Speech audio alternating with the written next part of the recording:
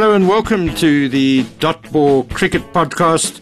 I'm Ken Borland and very pleased to have once again as my guests former Proteas Paul Harris and John Kent.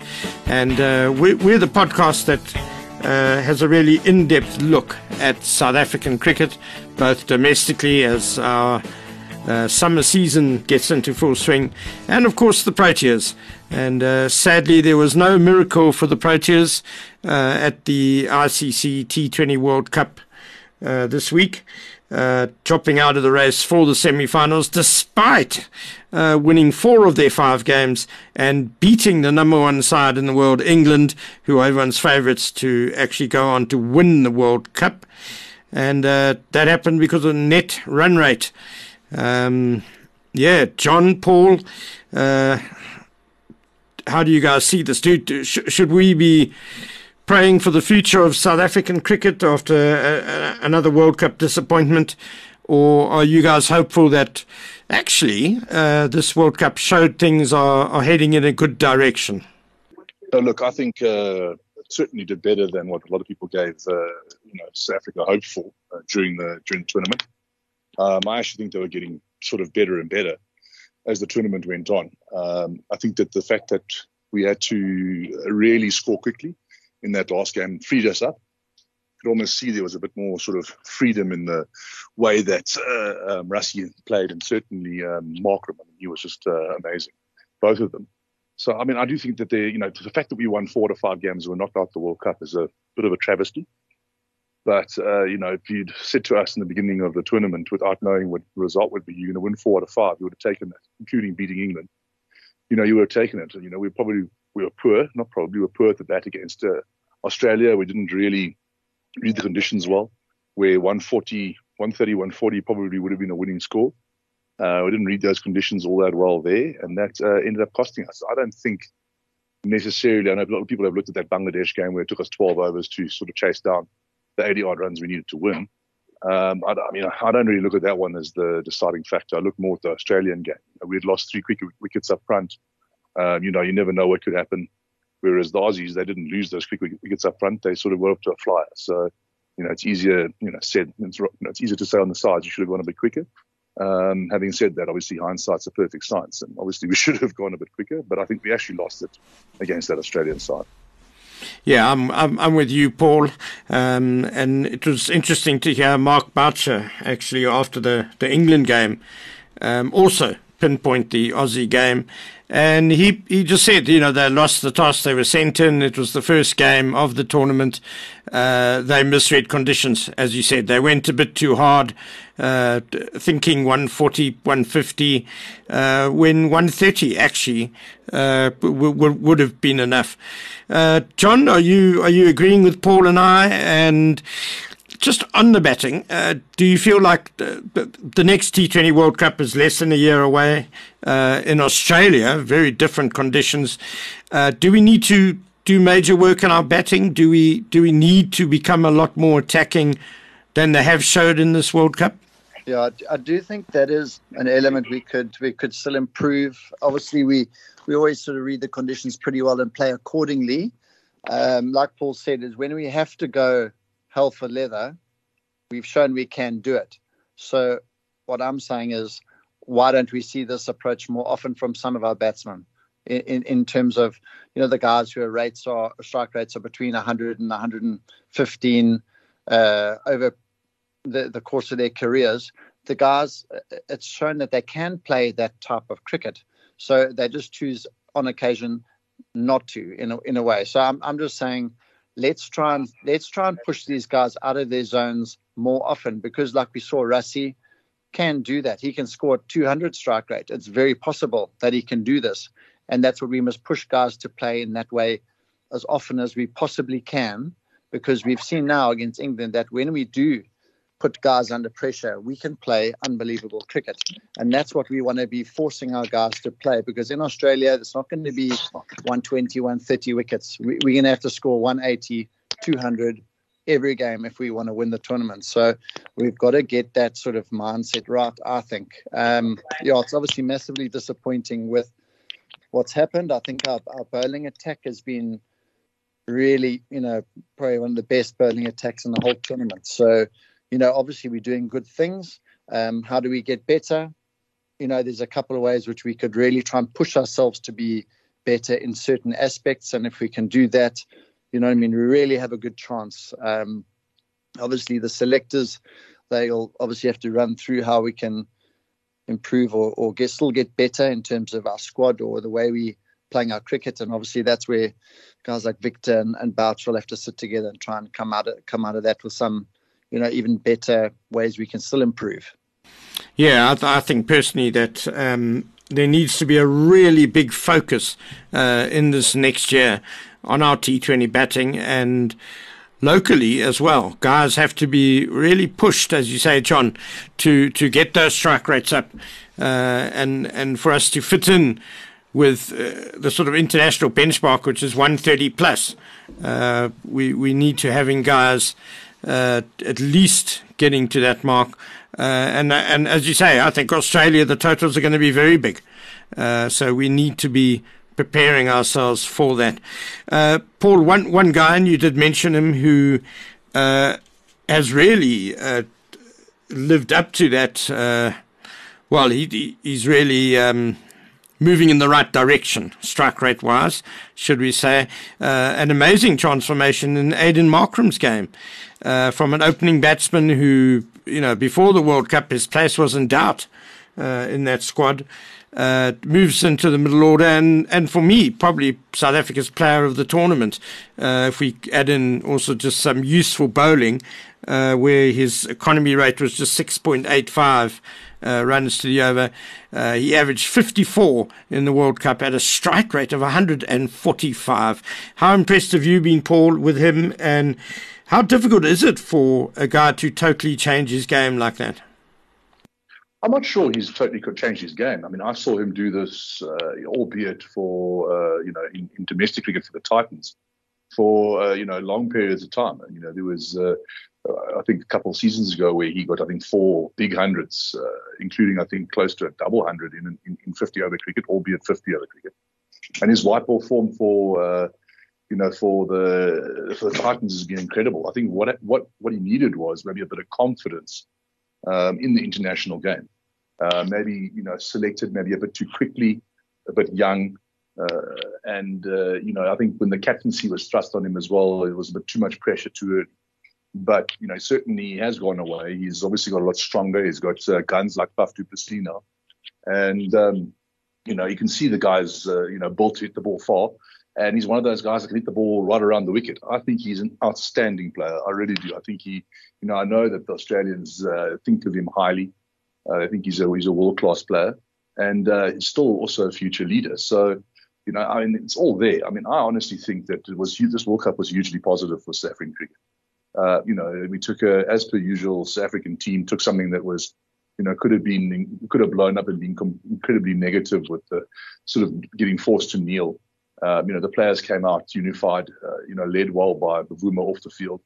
And, we've won 4 out of 5 games and been knocked out of the World Cup. I think we really did incredibly well. Like I said before, if I'd offered that to us at the start of the tournament, not being knocked out, but the fact that we play like this, barring one game where we were off the ball in the first game, we were pretty good in this World Cup. So a bit unlucky, but certainly the signs are there that this side has gelled nicely together. And as I said, led well, especially off the field by Themba Bavuma. And I think they can only improve. I'm really looking forward to watching this white ball side continue over the next 2 years. Yeah, I agree, Paul. I think they can hold their heads high, certainly exceeded expectations at this World Cup. John, looking ahead, you mentioned that there are still areas where they can improve as a team. That's a given, obviously. But do you feel like the core of this World Cup squad is going to be the side in Australia in a year's time?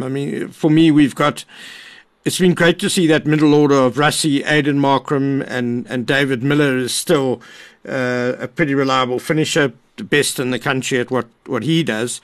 So we've kind of got that middle order sorted, in my opinion. I guess it's just at the top, and where does Themba Bavuma exactly fit in looking ahead to Australia. Yeah, I think, like you said, those are the guys. Obviously, Quinny, it was a bit, unfortunately didn't really get involved in a massive winning team, match winning score that we've been hoping for. That's obviously something that I'm sure will click and come right. He's too good a player to miss out for very long. I think the likes of a Reza, the likes of a Klaasen, those are the guys, sort of in limbo there. Are they going to stay there? Are they going to be replaced, so to speak? And who would those players coming in be? I suppose those are the areas. I suppose if you want to look at gaps, those are the Markham's outstanding. So proud of how he's done. The Millers, winning that game out of nowhere against Sri Lanka, amazing stuff from him, and that's what we want to keep getting from him. I'd like to get him up the order. We talked about long time. I don't know why Klaasen's coming in ahead of him, to be perfectly honest, at this moment. Having the likes of Van der Dussen at 3, Markram, informed Markram at 4, and Miller at 5, those sort of things, unless they want to try and lengthen the order for some reason. So I'd say those are the sort of positions that might be vulnerable, I suppose, at some point. The likes of a Hendricks or a Klaasen possibly. And I'd say those are the really roles. I think the other guys are really done well. And Gidi, RPL hasn't played, this tournament hasn't played, so he has been off the field for quite a long time now, which is a bit worrying for me. Obviously Nortje, Rabada, Proteas did a good job at the death. I suppose, what's the future there with his batting, bowling, where's that going to go? So I suppose those sort of assessments are going to have to take place very soon. Look, I think the biggest one for me is that Temba has to open. I just don't see anywhere else for him to bat. I just don't. He has to open the batting. Him and Quinny together, they could form a formidable partnership together there at the top. Also, the field's easier for him to hit boundaries, and he's proven when he bats in that position, he's done really well.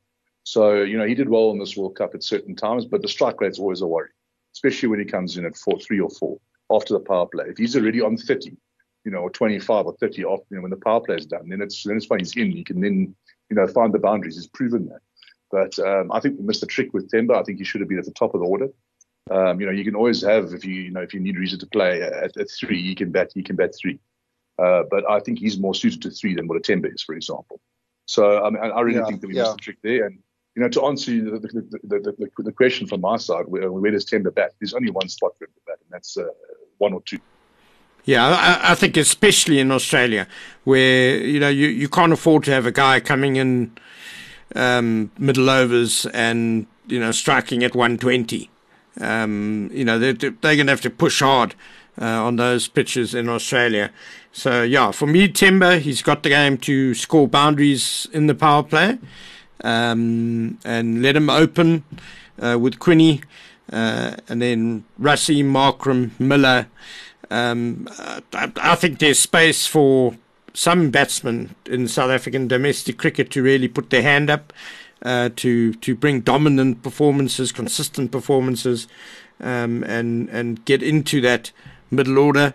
And also I'd like to see some more pace bowlers maybe putting their hand up to be included in that T20 World Cup. I mean, Nortje and Rabada are a superb opening pair. I thought Nortje was just unbelievable at this World Cup. Sheer pace, but also to bowl with that control. And Lungi and Gidi, he will definitely come into the picture in Australia, I imagine. Spinners sorted. John, as you said, Dwayne Proteas, great job as an all-rounder. We've got Vian Mulder as well, and Dile Petlaquire. But just maybe another pace bowler who can really crack it on the international stage. Anyone that you guys think might be a kind of bolter to make it to the World Cup next year? I think in the domestic stuff, that I suppose the fast bowlers, the guys in the over 140 region, I suppose Darren de Pavlon did pretty well in that T20 competition. Buren Hendricks has just sort of fallen away a little bit of late in the T20 competition, didn't play of late in some games recently. You look at Magala, that's someone maybe. He just took 6 wickets in some 4-day cricket now, but in that T20 competition, he proved again that he can bowl at the death. And that's always, I suppose, a worry over, we've talked about this for quite a while over the last few months, is that death bowling role. He sort of fits the role of maybe a Proteas, you could say, who fulfilled the death bowling in this tournament as a specialist death bowler.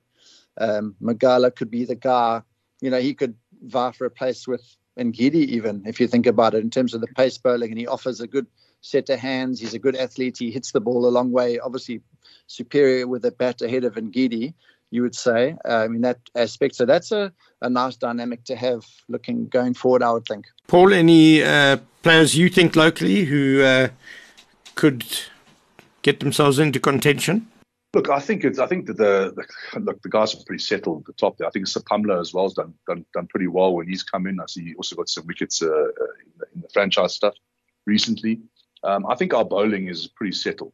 I think there's enough there, to if someone gets injured, there's enough backup. I think where we've got to look in the depth is in our depth in all rounders. And that's one area where we've got to really have a look at. I don't think that there's an out-and-out all-rounder. I know Dwayne Pretorius did well, but in these conditions, it'll suit his bowling. You go to Australia on those wickets, and it might not. So, what are we looking for? We're looking for a batting all-rounder. We're looking for a bowling all-rounder. I think we're looking for a bowling all-rounder, a seaming all-rounder. They don't grow on trees, I know that, but that's the sort of area we're looking in, I think, to balance that side out a bit more. So, that's what I'd look out for. I think our seam bowling riches are good. Our spin bowling riches are good. But that all-rounder spot is the one area where we need someone to stand up. A youngster, I'm not sure who's all-rounder-wise who's out there, but, besides the obvious guys that have been on the circuit for a while. But that's where I'd be looking if I was Mark Boucher, to look for a guy that can sort of, I know that, as I said, that they're hard to find, but someone that can, hold the bat and can sort of, score a decent strike rate at the back end if needed. And they can also bowl and bowl quite brisk. Yeah, John, we know Dwayne Pretorius is so effective on the subcontinent with those skills of his. Australian pitchers, do you feel a guy like Vian Mulder, he could maybe do the job there? Or are we looking for someone who's got more skills, more variety? Yeah, I think Mulder's probably got a little bit more pace than a Pretorius these days, I would think. Obviously, Pretorius' experience has obviously served him well in this tournament. And Mulder, obviously, South Africa is trying to get him into that setup as soon as possible, I'm sure, with the longevity, in his career still to come. But yeah, I don't know. It's a tough one. Like you say now, like I agree with Harrow in those Australian conditions with that sort of pace, taking the pace off it. The wickets he's been playing on, they've just been dying and they've been tough to get away. In Australia, those are good decks and they're not going to give you much. The ball's not going to hold up that much. The cutters might not even be nearly as effective. Obviously, the grounds are a lot bigger. So obviously spin would probably be important as well in those games. But that extra pace and execution under pressure is going to be very important. So, just pulling one out the hat's not going to be easy. As Paul says, they don't come around very often. But maybe those sort of guys that are on the fringes and performances now in that MSL in February are going to be that much more important to see who's really in the running for those positions when it comes to the crunch time. Yeah, Paul, you might be a bit biased, but on big grounds, flat decks, is that when spin maybe comes in a bit more? Could we play three spinners? A guy like George Linder, who can obviously bat a bit as well. Well, he first needs to make the squad, right? Yeah.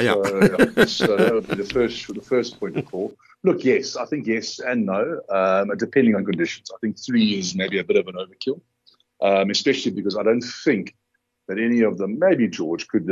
I think he needs to improve a touch more with his batting for us to be able to include three. But certainly there is the option there if needed. I don't see us playing certainly in Australia with three spinners, but I certainly see us playing with two. I think Shamsi and Maharaj will be playing most of the white ball cricket for South Africa for quite some time.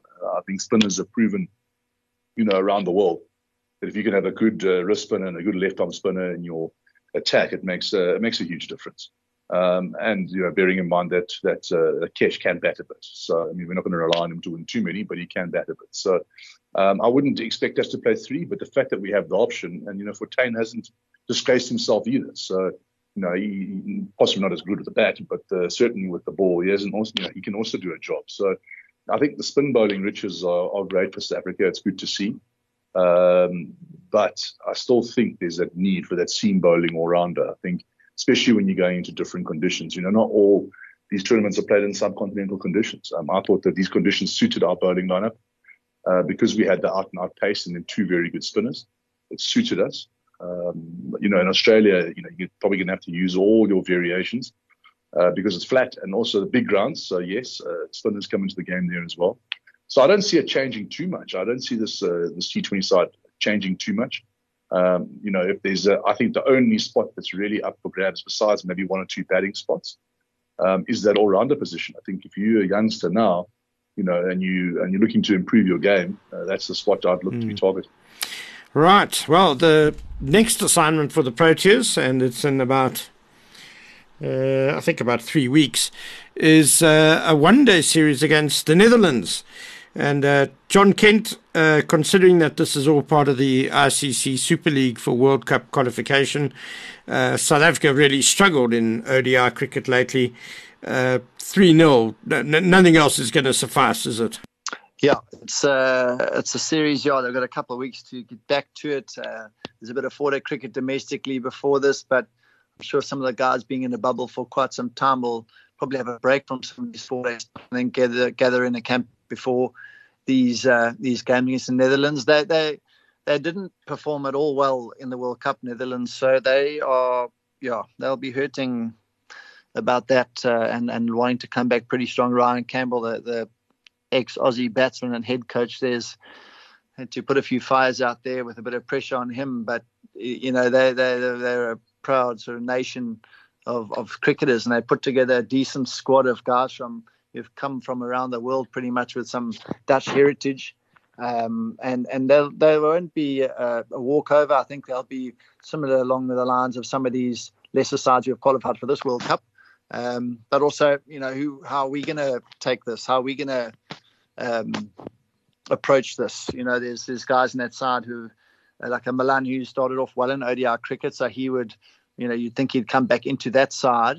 And who's going to make way out of this T20 group? Because most of this T20 group will just walk into this ODI side naturally. I don't know what other sort of changes maybe Paul can weigh in, and most of the guys have pretty much been amongst those setups. There haven't been too many guys that have been in one format of white ball and not in the other. A lot of them have been pretty much shifted straight across, and I think that'll probably happen unlikely. Yeah, give us your views, Paul. But I also just want to hear from you on, are you looking forward to seeing your old mate Roelof van der Merwe in the Netherlands team as well? Yeah, it's always good to see the Bulldog. We're wonderful to have him back. Obviously, his old haunting ground. He knows the conditions well. He's performed cheapest for 10 years, maybe longer for the Titans at that ground. So he'll be looking forward to getting back. I'm sure we'll catch up for a Fanta Brown or 2 at some stage. But look, one thing I'd like to see consistency in selection. Just because it's Holland, the Dutch side doesn't mean we must now start, experimenting and, picking all the different players. I'd like to see the core group of guys playing and putting in a dominant performance. If we happen to win by 10 wickets or 300 runs, so be it. I don't like the story now of giving everyone a turn. That happens at primary school these days. It irritates. So, I want us to really put our best team out, give them the hiding that they're probably going to deserve coming here. It sounds harsh, but it is fair. And show that sort of ruthlessness and get this team used to winning games. We just won 4 out of 5. Winning becomes a habit. Stupid cliche, but it's true. So, really put the foot down, because we got India coming here, I think, at the end of the year. And be on a massive high, when they get here, because we're going to need sort of all the skill and all the sort of confidence that we can get to beat them. Yeah, it's interesting that Temba Bavuma actually highlighted one of the reasons South Africa have turned their fortunes around this year is that they've kept pretty much the same squad together. So I'm with you. I don't want to see players resting just because it's the Netherlands. I want to see as many of our top players in action, because we can't be messing around in this ICC Super League anymore either. We can't afford to slip up, so that's got to be a 3-0 win. And Roelof van der Merwe, the only player able to try and flick the ball over mid-wicket and get a 6 over backward point. Let's chat about domestic cricket a bit. And the Central Gauteng Lions have roared to the top of the 4-day series log with 2 innings wins, and quite astonishingly this last weekend at St George's Park, they only scored 170 in their first innings, but it was enough to win by an innings, because they bowled out Eastern Province Warriors for 96 and 54. That pace attack, Duan Wolifia, Luto Sapamla, Sasanda Magala and Malusi Siboto. John Kent, is that the best attack in the country domestically? Yeah, that's what I've been looking on Twitter. They've been touted, and Olafia coming back and slipping in there straight away and cleaning up already. Sapamla's been steady as he always is in this format, just chipping away. And Sapamla, was really good to see him in the first innings, picking up 6 and Magala 6 for 20 in the second innings. But yeah, it's quite a strange one, because the Warriors had a really good win the weekend before, and they got absolutely blown away. I was trying to think, some of the lowest first-class scores the Warriors would have gotten over the years, and that's probably one of the worst ever. They do, if my memory is correct, they do actually have the worst in the franchise series. I think the Knights, they might even have been the Eagles at that stage, bowled them out for 34 or something, 34, 35 or something. So, yeah, I guess that St George's Park must have been quite a minefield. Eastern Province, their win in the first round of matches came against the Northern's Titans, of course, who have lost one and drew against the KZN Dolphins. Very slow and flat Supersport Park pitch. Paul Harris, your impressions of what's happened in the 4-day domestic competition thus far? Sure. I mean, on your sort of Gauteng-based side, the Lions there, they've got to be favourites, don't they? Probably got the best bowling lineup in the country by quite some distance. Nice to see a couple in the first round. I think it was a couple big hundreds. Kai Zondo getting a double 100. I think there were actually 2 double hundreds, if I'm not mistaken. Yes, Janeman Malan. Janeman Malan also got a double 100. So good to see guys getting big runs. That's what you want. And also guys getting, big wicket hauls. I think Sapamla got 6 for. So that's good to see him, in the wickets. And my beloved Titans team need to catch a wake up, it seems. They didn't do too well on the T20 stuff, and they didn't do well by their sort of standards, and also I think it was quite a narrow loss, the first one, but a loss is a loss, I suppose, and they need to sort of pull their socks up there. But certainly, whenever I watch 4-day cricket, but you don't get to watch much of it. Whenever you look at the results, you're looking for guys to put out stand-up performances. If you can get a sort of big 100, like these double hundreds you're getting, and shows you can bat time, you want these youngsters to come and learn from that and do that. And if we want the bowlers to see that you want match-winning performances, and you don't just rock up and get 6 fizz in 4-day cricket. You've got to put in processes. You've got to be consistent, and we want to try and build as strong as we can first-class systems so they can feed that test team, so that we can sort of get back up the ladder and start competing and winning that match day. Yeah, and one of the guys to make 100 as well, that forgotten Protea Peter Malan, opening batsman. So, yeah, good to see good, strong performances. John, the Northwest Dragons, they've beaten by an innings by the Lions at the Wanderers on the first weekend, lost by 10 wickets at home this weekend to the Free State Knights. Are you a bit concerned about their form so far, having been promoted, if you like, to the top table? Yeah, I think they're under a bit of early pressure in this competition. They, surprised a few of us with some really good performances in the T20. They almost went all the way, really. And since they've gone to the 4-day stuff, they're in the middle order. Hannah Kun's come back in, and they're sort of batting at 4. I think they've got a bit of an issue batting at 3, slightly guys with maybe lesser experience. Wesley Marshall, I saw, is opening the batting. He's going along at sort of more than a run a ball, but, getting himself out for between 10 and sort of 30. No one's really batting a serious period of time. I suppose also on their bowling front, they gave under 19 leg spinner his debut. I saw Seleka. He didn't really bowl a heck of a lot, but there's Sen Mutasamy who moved to that province. So he's batting in the middle order. Obviously, they're going to really rely on guys like the Hana Kuns, Nicky van der Bergs, Mutasamis to put up some big numbers. In terms of bowling, they've got a guy like a Hawken who is basically leading their attack. He's had a few injury issues along the way. I know they got Marco Janssen's brother also. Duan Janssen also there. He's a left-arm seamer, did fairly nicely in the T20 competition. But, yeah, they're really battling to get some partnerships with the bat. And, yeah, they played, two decent sides, and they've been rolled over pretty comfortably. Well, we're going to end it on that note then.